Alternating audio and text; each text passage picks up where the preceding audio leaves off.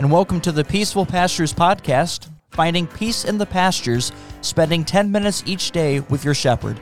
I am Pastor Daniel Lewig, and this podcast is brought to you by Christ Countryside Ministries, the regional ministries of St. John's Hill Point, Trinity Lime Ridge, and Bethlehem Richland Center. On day 3, we put the Bible in color. I had the privilege of visiting the Holy Land and taking a boat ride out onto the Sea of Galilee. Putting myself there allowed me to better understand the region, the examples in Scripture, to put in color the picture the Bible is describing. While we may not be able to physically visit the Holy Land today, our goal is the same: to place yourself in the lesson. What would be going through your mind as you lived through these chapters? This week we have listened to chapters 25 through 28 of Genesis. Let's explore what's taking place surrounding this lesson. But first, let us begin with prayer. Heavenly Father, may the words of my mouth and the meditation of my heart be pleasing in your sight, O Lord, my rock and my redeemer. Amen. In 1 week's time, immediate and extended families in one shape or form, whether in person, online, or on phone, will have the opportunity to gather together at Thanksgiving. Other family gatherings are just around the corner as we move closer to Christmas.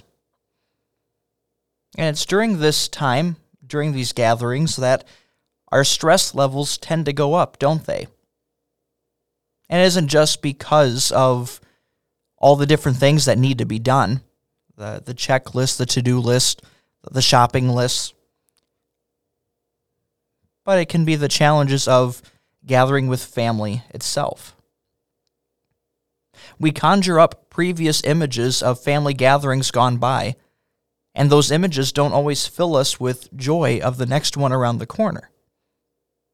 Bickerings and arguments, passive-aggressive comments, critical smiles, differences on decision-making and second-guessing, the need to present a front that everything is okay versus maybe having real conversations. The stress of COVID doesn't make these things go away. Rather, it raises the temperature and stress level to potentially make it even more challenging. Maybe this isn't your experience in your family. Maybe it is. Ultimately, I think we can all relate to struggling to see our family members, or at least some of them, in the best possible light. It's easy to look at our families and see the flaws, see the failings, the mistakes, the broken promises, the arguments, the strife, the stress. I want you to look at the chapters of Genesis in front of us and tell me what you see. Do you see a family that has it all together? Or one on the brink of falling apart? What characteristics do you see on display? Dysfunction, discord, divide, scheming and playing favorites, selfishness and stubbornness, built-up anger and brokenness. The family we see in our chapters wouldn't make for a good textbook on how to build strong family dynamics, would it? You see the flaws. How could Isaac and Rebekah parent that way? How could Jacob try to deceive his own father and covet his brother? Parent against parent, sibling against sibling, parent and sibling against parent and sibling. It's a mess. The Bible doesn't always show people and families at their best, but you see them at their very worst. It's easy to place ourselves in these chapters, isn't it? The interpersonal struggles of family dynamics. Anyone who says the Bible or the Old Testament isn't relatable to people today have obviously never read these chapters. You could easily see the family struggles in these chapters playing out today. Who do you side with more? Are you Team Isaac or Team Rebekah? Team Esau or Team Jacob? There isn't one of them who doesn't display sinful attitudes or help to cause the destructive problems that plague their family. It would be easy for us to examine this family through the eyes of one of the parents or siblings here. It would be easy because perhaps we've already dealt with this in our own families. But I don't want you to look at these chapters through their eyes. Rather, I want you to examine these chapters through God's eyes. I want you to examine the way that God looks at families. His patience, His love, His forgiveness. Go back and look at these chapters and see how God responds. God doesn't change how He views each member of the family based off of their missteps, their sin. Instead, His grace seals the cracks of imperfection and makes whole in His forgiveness.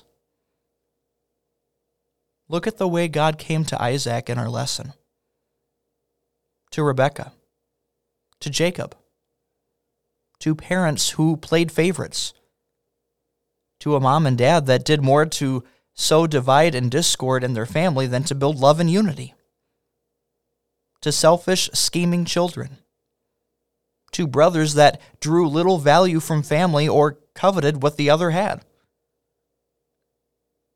You know what they didn't do? Ask God to intervene. Rebekah's concerns about Isaac perhaps not following God's plan. Scripture doesn't record her going to God here for help. Jacob doesn't encourage his mom to trust in God's plan and intervention, nor does he do so himself. And does this dysfunction and division change God's approach? Not at all. The God who came to Isaac and promised to bless him in the same way He blessed his father Abraham. The God who showed His love and mercy in answering Rebekah's prayer, just as He answered Sarah's. And God coming to Jacob in a dream, after taking matters into His own hand and making a mess of things. God's response to flawed families and dysfunctional division? Grace upon grace. His unchanging, unconditional love that kept the plan for the seed of the woman to crush the serpent's head. Over the next several weeks, we are going to see more examples of dysfunctional families and discord in Scripture, and perhaps in your own life. Be encouraged to see the family chapters of Genesis unfold through God's eyes. Pay special attention to God's grace given to sinful human beings. See God's plan that rises above our sin. And see the patient love God bestows on sinful families.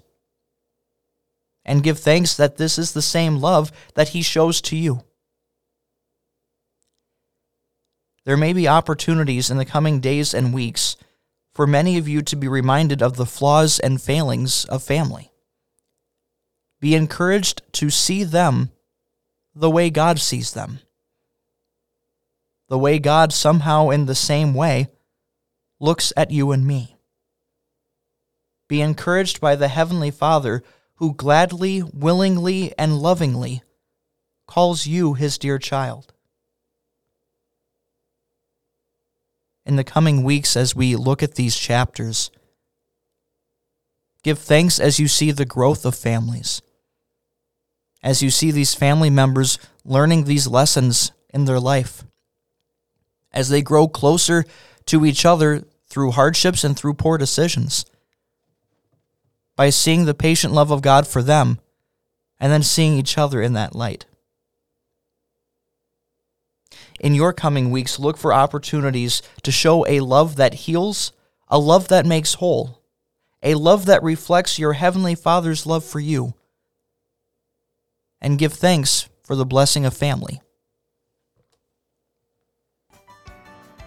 This wraps up today's podcast. We invite you to join in next time and take the opportunity to share our podcast with someone in your life who could use some peace in the pastures.